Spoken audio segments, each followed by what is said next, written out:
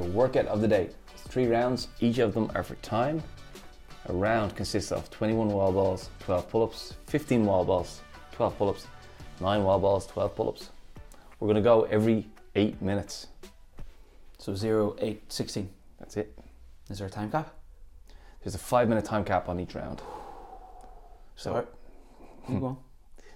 So this is fast fitness. So we're aiming to go very fast through the reps, get very tired, recover within the 3 minutes, and then go again, recover, and then go again. And why do we need to do fast fitness? Why can't we just do slow, steady, zone 2, nice, easy fitness? Well, we do that too.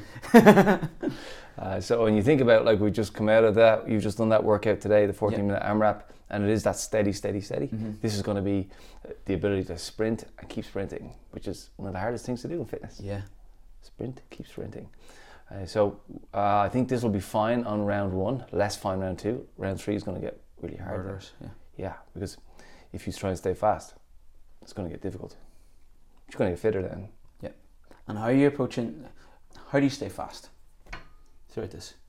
It's a mentality, isn't it? Yeah. It's an attack mode.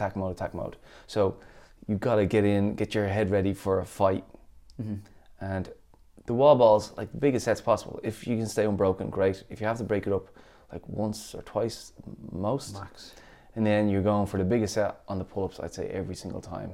And then finish it out, dribs and drabs if you need to. And it's about talking yourself through those transitions to get moving. And ignore the pain until the rest period. Ignore the pain. That's solid advice, isn't it? Well, normally it's the rest period that all sweeps in anyway, so just let it all happen Just then. let it happen then. Why have you gone descending on wall balls and stayed the same for pull-ups there? This is to keep it fast. Yeah.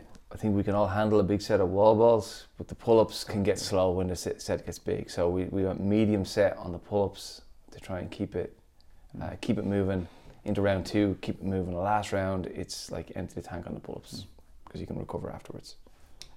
It has very Fran vibes, this. It does have Fran vibes. Is that intentional? Yeah, because Fran is a very good fitness workout. So the patterns are the same here. It's a similar sort of an effort. But also, you think about, we just finished a benchmark week. Mm-hmm. On benchmark week, you're dying to beat your score to show yourself you're fitter. Yeah.